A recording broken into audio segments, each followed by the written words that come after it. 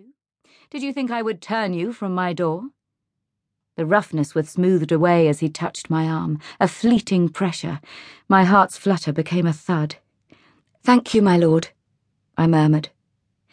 "I cannot express my sadness for your husband's death."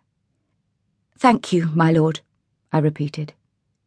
There was nothing else for me to say that would not overwhelm me with one difficult emotion or another. My husband was dead a mere 2 months, somewhere in the battlefields of Aquitaine. I valued Sir Hugh's services greatly. The Duke paused. "And yours have been inestimable. For you, Catherine." He lapsed into the more familiar, abandoning the title that had come with my marriage. "There will always be a position here." And then, with gentleness, "Your place in the Duchess Blanche's household earned you great merit. You must come to us again." Relief spread through me, sweet as honey. I sighed, imperceptibly. All the fears that had pinioned my mind in recent weeks so that I could not think, could not plan, could not envisage the future, fell away. I would no longer be dependent on the limited revenues from the Swinford estates at Kettlethorpe and Colby. I would have money to spend on critical refurbishments. My children would lack for nothing.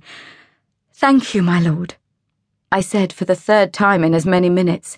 I seemed to have lost the capacity to form any other response, and for a moment I was touched with a pale amusement. I had not been known for lack of conversation. "Forgive me," I said. "I cannot tell you how much that will mean to me." "Is Kettlethorpe very bad?" he asked. He knew my situation. "You have no idea, my lord." And with the relief, I raised my eyes to his to discover that he was watching me closely, so that I felt the blood rise to heat my cheeks, and my relief became overlaid with a layer of uncertainty. Perhaps he was waiting for a more effusive sign of my gratitude. After all, I had no claim on him, no tie of duty or blood. Some would say he had done quite enough for me and my family. Could it be that he thought me unfit for the position I sought? Damsels in royal households were chosen for their elegance and beauty as much as for their practical skills, women worthy in appearance and demeanour to serve the lady. I had done my best. My dark robes were as fine as I could make them, with no remnant of Lincolnshire mud. As for my hands and face, all that could be seen in the enveloping shrouding, I had applied the contents of my still-room with fervour to remedy the effect of Kettlethorpe's demands. I did not think the Duke would judge me too harshly, knowing my circumstances, and yet his eye had the fierce focus of a raptor. To deflect the appraisal, I launched into what I thought he wanted from me. "I cannot express my thanks enough, my lord. I feared for my children living in hardship.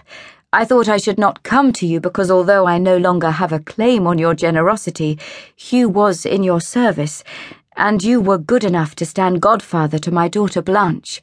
I knew that you would want Hugh's son, Thomas, to do well in the world, and before God, there is little to give him anything but the most slender of incomes from the Swinford estates. Thomas is still so young, and I have not the experience to manage the land well, or the money to do it, of course." My words dried. A minute ago, I had been impossibly tongue-tied. Now I was ridiculously garrulous. Had he not said that he would employ me? My problems were at an end, and I could be at peace, but my heart continued to bound like a squirrel caught in a trap as the huntsman approached with a predatory gleam in his eye. I thought that there might be such a gleam in the royal Duke's eye, then chided myself. Most likely it was nothing but a shaft of light through the glazed windows, or simply amusement at my lapse into trivialities. "Forgive me, my lord," I found myself saying yet again. His reply was plain. "You have asked pardon enough, my lady. You did right to come to me. I will arrange that you take up a position as a damsel in my wife's household." He hesitated, the pause drawing out to fill the room. There was no doubt that he was frowning.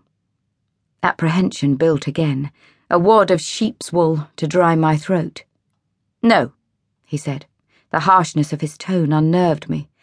"That is not what I want." And stretching out a hand towards me, he added, "I had forgotten how very